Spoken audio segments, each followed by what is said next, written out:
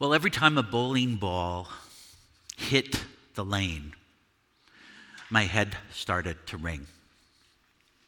And I knew something was wrong with me, but I didn't want to face it.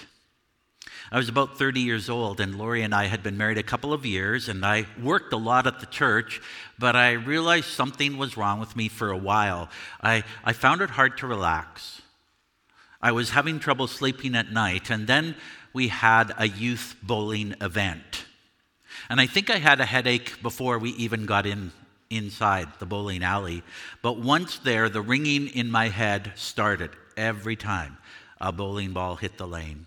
Again and again and again. I couldn't handle the normal sound, that normal sound, and it shook me. So I decided finally to go see a doctor, and they suggested that I had the symptoms or early symptoms of burnout, which I did not like, such a diagnosis. So I decided I'll ignore that. Things will be okay in a little bit if I just back off on some things.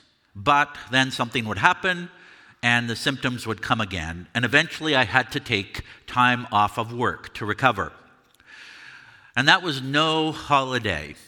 It was a lot of work to face my issues and evaluate how I had gotten to that point. I didn't want to go there, but I had to go there because my body had reached its limits. And at the time, getting better seemed a long way off. But in just 3 months, I was back at work in a much healthier place. It took help and prayers of many, but most importantly, the power of God and the support of my wife, Lori, made the huge difference. And my restoration led us to consider a move and a new start. And we went to Ontario, to a church in Western Ottawa where we served for 11 years. So it is scary when you think something is wrong with you. Maybe it's something physical and you have to go to get checked out with tests and with consults. Maybe it's a mental health issue, and maybe we find ourselves stressed or anxious about things that other people seem to have no problem with. It could be some destructive behavior that we repeat even though we know it leads to pain. It could be despair that we feel because of life's challenges. It could be some sin that we keep going back to even though we kind of hate it. Maybe we try to control too much. We meddle in too many things, and there must be something in us, some flaw, some weakness that thinks that we have to get involved in all of these things just to ensure that they are done correctly. Whatever it is scary when we sense there's something wrong with us. Is it possible to face our fears, to overcome our hesitation, to actually look at that thing, that problem, that reality in our life that we don't want to face? And my news for you today is not really news to many of you, but it's a reality that we need to go back to again and again. It is possible to overcome our fears of facing our need for renewal, restoration, or healing if we come to the Lord with our needs. And we're going to learn about that possibility today from a powerful account in Scripture. We will see Jesus approach a man who needed healing. We will see the man's strange responses to Jesus, and then we will reflect on how could we actually come to the Lord to receive his renewing and restoring work in our lives. And I pray that you will receive today what Jesus has for you. I pray that this will bolster your faith in God and his desire to bring good and his good purposes into your lives. So if you have a Bible, or if you want to use the one in front of you, we are looking at John chapter 5 today. John chapter 5, verses 1 to 18. And the gospel writer John does a phenomenal job. All the gospel writers do a phenomenal job, but he brings to us stories and accounts of Jesus' life that we don't find anywhere else. And this is one of them. John 5, verses 1, and I'll read to verse 18. After this, there was a feast of the Jews, and Jesus went up to Jerusalem. Now there is in Jerusalem by the sheep gate a pool in Aramaic called Bethesda, which has 5 roofed colonnades. In these lay a multitude of invalids, blind, lame, and paralyzed. One man was there who had been an invalid for 38 years. When Jesus saw him lying there and knew that he had already been there a long time, he said to him, "Do you want to be healed?" The sick man answered him, "Sir, I have no one to put me into the pool when the water is stirred up, and while I am going, another steps down before me." Jesus said to him, "Get up, take up your bed, and walk." And at once the man was healed, and he took up his bed and walked. Now that day was the Sabbath. So the Jews said to the man who had been healed, "It is the Sabbath, and it is not lawful for you to take up your bed." But he answered them, "The man who healed me, that man said to me, 'Take up your bed and walk.'" They asked him, "Who is the man who said to you, 'Take up your bed and walk'?" Now the man who had been healed did not know who it was, for Jesus had withdrawn, as there was a crowd in this place. Afterward, Jesus found him in the temple and said to him, "See, you are well. Sin no more, that nothing worse may happen to you." The man went away and told the Jews that it was Jesus who had healed him. And this was why the Jews were persecuting Jesus, because he was doing these things on the Sabbath. But Jesus answered them, "My Father is working until now, and I am working." This was why the Jews were seeking all the more to kill him, because not only was he breaking the Sabbath, but he was even calling God his own Father, making himself equal with God. So there is a feast of the Jews in Jerusalem, and any God-fearing Jewish male would make space and time in their life to go to the feast in Jerusalem and pay homage to God. And Jesus would often go to Jerusalem for the feast. And this time he goes to a pool in the northeast corner of the city called Bethesda, which means house of mercy. And this was an appropriate name because blind, lame, or paralyzed people came to the pool for healing. Why? Well, the second half of verse 3 and verse 4 explain why. Except some of your Bibles don't have the second half of verse 3 and verse 4. Because they were likely a later insertion into the gospel to explain what the people believed. And they believed that an angel would go into the pool and stir the waters, and the first person who got into the stirred waters got healed. So you never knew when the angel would come. And so people camped out there all day, and if the water started stirring, there was a race to the center, to where the waters were bubbling, in the hope of healing. Now, we don't know if an angel really stirred the waters. It could have been a natural phenomena. Some of the waters under Jerusalem may have bubbled up periodically. Yet somewhere the story started, the belief started. Maybe someone claimed healing while they were in the water. And you know that when people are desperate, they are willing to try and believe almost anything. And then John introduces us to the man Jesus will approach in verse 5. One man was there who had been an invalid 38 years, which is remarkable in itself, for that was almost the life expectancy at that time, because it was rare for people to see 50 because of disease and war and famine and the ongoing threat from the Roman military occupation. But this guy has lived at least 38 years. We don't know how he became lame. We don't know how he got to the pool. But it seems someone helped him. He claims in verse 7 he can't get into the pool fast enough unless someone helps him. It doesn't seem that he could learn a trade. He was likely unmarried with no children. He likely spent his life begging and hoping to somehow get healed at Bethesda. He's been living like this nearly 4 decades. And though that's very difficult, he's used to it. He has adapted to it. It was part of his identity and his existence. And then Jesus shows up and sees the man lying there.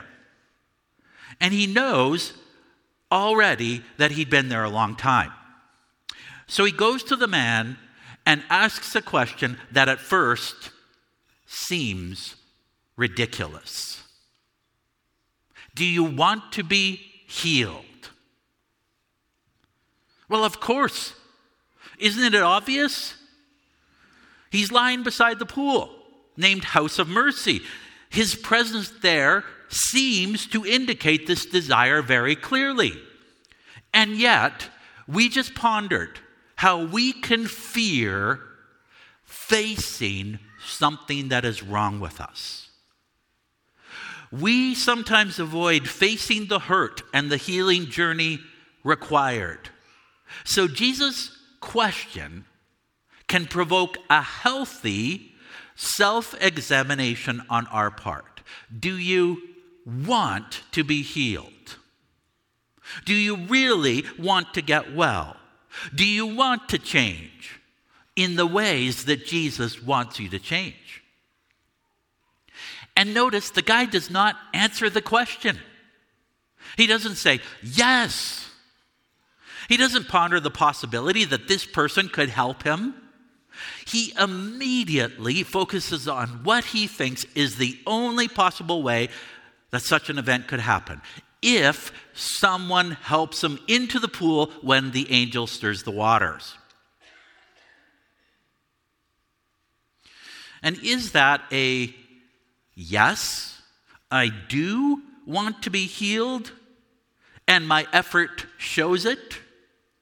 Is it a yes, I do, but I don't think I'll ever be healed because I can't get there fast enough? Or is it an excuse? I can never get to the water on time, so I just come and lay here each day. My sickness defines me. It's who I am, and it will never change. It's just the way it is. Jesus responds in verse 8. Get up, take up your bed, and walk. Wait a second, Jesus. This man never clearly said he wanted to be healed. He never expressed faith in you. He never cried out to God for mercy. We will soon see that he didn't know Jesus' name, so the necessary steps have not been taken for a proper healing. Why are you healing someone who doesn't even believe in you? Verse 9, and at once the man was healed, and he took up his bed and walked. So this was no gradual healing over a few months. This was nothing that could be explained by a change in diet or a new workout regimen that slowly strengthened his arms and muscles. He was instantly transformed from lameness that kept him in bed for 38 years to strength, to get up and stand up and pick up something and walk. Only someone with divine power could heal like that. John doesn't tell us how the guy reacted. He just describes him obeying the command. He picks up his bed. He walks out of there. But it was the Sabbath day. And we learned last week that on the Sabbath you weren't allowed to do any regular activities, which included carrying your bed or your mat. And some religious people, likely religious leaders, see him carrying his mat, and they immediately inform him he is breaking the Sabbath. How does he respond? Does he say, yes, I know, but I've just been healed from 38 years of lameness. Isn't that incredible that God would do such a thing? No. He says in verse 11, the man who healed me said, take up your bed and walk. Does that sound like Someone awestruck at the great work of God in his life? Or does it sound more like someone trying to shift the blame to the one who gave him the instruction? So his questioners want to know, who would say such a thing and violate Sabbath? And the man says, I don't know. Jesus has withdrawn. So these religious guys leave the formerly lame man alone for the moment, and he goes to the temple, maybe to thank God for his healing, or maybe it's just on the way home. We don't know. And Jesus finds him in verse 14 and says, see, you are well. Sin no more, that nothing worse may happen to you. So he's been physically healed, but is Jesus saying that the guy's sin had contributed to his lameness? Many people believed that in those days, including Jesus' disciples. Further on in John chapter 9, they will see a blind man and ask Jesus, who sinned, this man or his parents, that he was born blind? Jesus says, neither. And it is possible that some sickness might directly occur because of some sin that we have committed in our lives. And all sickness ultimately goes back to the fact that we live in a fallen world that is sin-stained, but it seems it's often not because of a sick person's sin that they're sick. Yet we can think that Jesus is connecting the guy's sin to his lameness, but it's possible that he's referring to his life of sin. Because he doesn't say, remember that sin that you committed 39 years ago? That's why you've been lame for 38 years. He doesn't talk about some past sin. He talks about present sin. Sin no more. Stop sinning. And I don't think he's referring to some heinous sin that the guy has just committed in the temple 20 minutes after his healing. It's his overall life. He's been sinning his whole life and never repented. Remember, he never expressed faith in Christ to be healed. He never cried out to God. He never even mentioned God to the people questioning him. And maybe Jesus points to a much bigger problem than his physical illness or lameness. He's spiritually lost. And if he doesn't stop sinning, if he doesn't repent, something worse will happen to him. He will be separated from God when he dies. So Jesus' question, do you want to be healed, encompasses the whole person, physical, mental, emotional, and spiritual. Jesus offers healing and curing of the soul.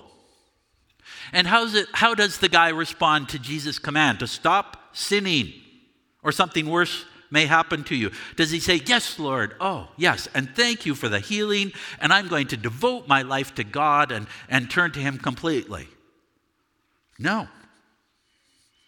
He immediately goes to the people who accused him of breaking the Sabbath to inform on Jesus. Maybe he wants to take the heat off of himself. The blind guy that Jesus will heal in John 9 confronts the religious leaders for their unbelief. This guy goes and tells on Jesus so they know exactly who has done this. Strange. And maybe the guy was just overwhelmed and afraid. His life has suddenly been turned upside down. He can no longer identify as a sick person. He has to figure out life apart from that designation. And one thing he knows is you don't cross the religious leaders. They hold a lot of power. Maybe he needs space to process everything that has happened, yet he knows the pressure to conform to their demands. And hopefully he will turn to Christ eventually. We don't know. But John reveals the impact of this man's report. From then on, the Jews persecute Jesus because he healed on the Sabbath. And Jesus responds by saying, my Father is always at his work of doing good, of bringing life on the Sabbath and on other days, and I too am working. Equating himself with his Father, and the Jews knew exactly what he was saying, for in verse 18, John summarizes it for us, that they would persecute him from then on because he broke the Sabbath, in their opinion, and he equated himself to God. So, what have we learned? A man who needed physical healing receives it from Jesus without asking for it. Then Jesus commands him to continue the healing journey spiritually by addressing his sin. We also see Jesus display himself as the all-powerful Son of God. He speaks a few words, and a 38-year condition is completely reversed and transformed. Jesus also claims authority over the Sabbath. His Father is always at his work, and he too is working. So if we want to receive healing, restoration, renewal, forgiveness, courage to face that which is wrong in our lives, we must come to the all-powerful Son of God for restoration and healing. But how? And that's where I want to spend the last little bit of this message. How can we come to our Lord to receive his renewing and healing work in our lives? Well, first of all, we have to admit our need. And some of you here or watching online have never admitted that you need God. Yet in this account, we have a picture of what God has done or is willing to do for us. We are like the lame man, where we've been laying crippled by our sin and lostness for our whole lives, yet God provided for our spiritual healing and forgiveness before we even asked for it. Romans 5:8 says, but God demonstrates his love for us in this: while we were still sinners, Christ died for us. God has already made a way for forgiveness of sin before we even ask for it. And Jesus asks those who don't know him, do you want to be healed? I've already made it possible for your healing, for your forgiveness of your sins by dying for you. And if you've never received Christ as your Savior and Lord, you can receive him by admitting your need. I need forgiveness. I need God in my life. But some of you already know Christ, and you already know the need that dominates you right now. And so if you know that need, you have to admit it before the Lord. And if you are a Christian and you don't know anything that you would admit need for Christ, well, here's an example, something all of us can admit before God: our spiritual poverty. Jesus says in Matthew 5, verse 3, blessed are the poor in spirit, for theirs is the kingdom of heaven. So we admit this to the Lord. Lord, I am spiritually poor. Even if I've walked with you for 40 years or 50 years, I continue to be spiritually poor. I need your refreshment and renewal and restoration and healing work in my life. Second, address your fear of Jesus' healing work with his promise in John 10:10, where he says, I have come that they may have life and have it abundantly. So when we seriously consider the question, do you want to be healed? We initially might say, maybe, but I don't know what that would look like. I don't know what that journey would entail, so I'm afraid. And I know this life over here. But Jesus came that we might have life and have it abundantly. That we might have life and have it to the full, so that we can become whole in him. Not abundant riches, abundant materials, not anything like that. But spiritual healing and wholeness, which only comes through Christ. So we address our fears by remembering Jesus' promise in John 10:10. And then one way to overcome our fear of Jesus' healing work in our life and the journey we need to go on is to fuel our faith with reminders that Jesus is the all-powerful Son of God. So here we see him speak a few words and a lame person is instantly healed. He is Lord over the Sabbath. He casts out demons with a word. He raised Lazarus from the dead. He was transfigured in all his glory on a mountain with Moses and Elijah. He fed 5,000 with 5 loaves and 2 fish. He is the Son of Man in Daniel 7, who receives glory, honor, and an everlasting kingdom. He has the name that is above every name. He is seated at the right hand of the Father. He intercedes for us constantly. He walks with us through the valley of the shadow of death. He invites us to come to him to find rest for our souls. He invites us to learn from him, for his yoke is easy and his burden is light. He is the all-powerful Son of God.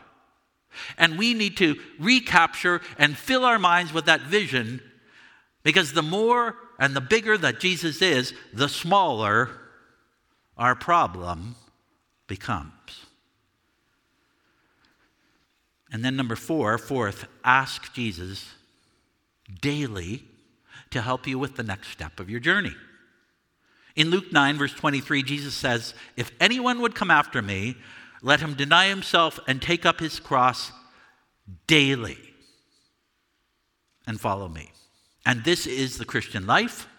It is a decision every day, whether or not we're going to follow Jesus. Not whether or not we're saved, it's whether or not we're going to follow Jesus that day. So if we struggle with fear, we have to fight to overcome it daily. And we depend on the Spirit to grow God's spirit of fearlessness in us. Or if our struggle is anxiety, we depend on Jesus daily to help us see his greatness and depend on his help to see us through whatever we're anxious about. And if our struggle is sin, we ask Jesus, who conquered sin on the cross, to empower us daily to fight that sin. And we don't try to cram 8 months of a healing journey into one day. We do it one day at a time. In my case, back when I was 30, it was one day at a time for 3 months before I could return to work. Some of those days were long. Some of those days were hard.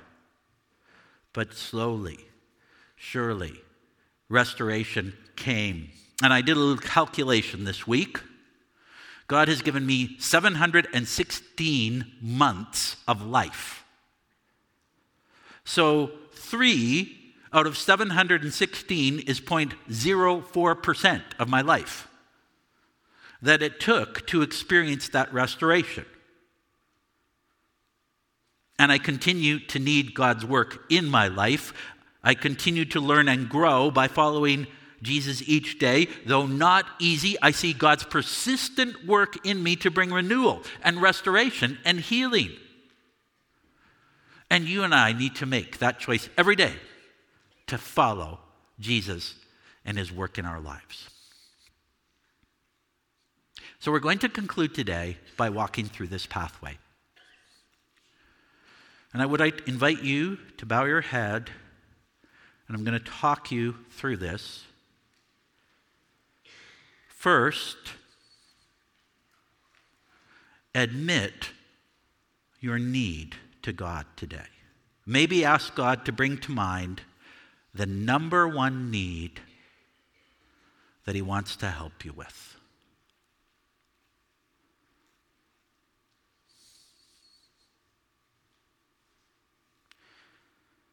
Second, address your fear of his healing work by recalling Jesus' promise in John 10:10. I have come that you might have life and have it abundantly. So I'd like you to speak this to yourself. Jesus, you have come that we might have life, that I might have life and have it abundantly. I'm going to break it into 3 parts. I'm going to say it, and then you can repeat after me if you'd like. The promise of John 10:10. Jesus, you have come. Say it with me. Jesus, you have come that I might have life. That I might have life and have it abundantly. And have it abundantly. Third, fuel your faith in the powerful Son of God by focusing on Jesus healing the lame man. Imagine Jesus standing there and saying, get up, take up your bed, and walk. And the man was instantly strengthened and healed. And fourth, ask for Jesus' help to take the next step. And maybe you've just taken the next step by admitting your need. And ask for his help to guide you for the next step.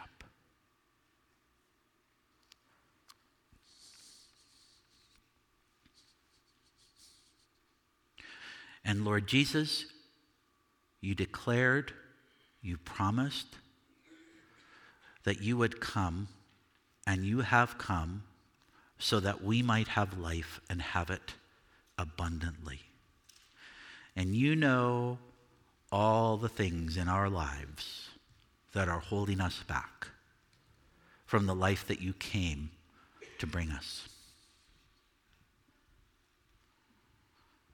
And Lord, it is scary sometimes to face them.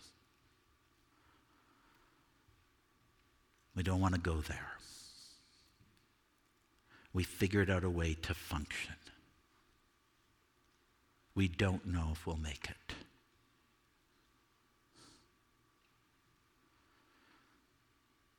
The devil likes to plant those lies that God is not faithful,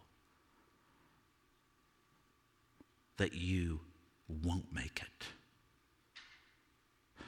But Lord Jesus, you instantly healed this man.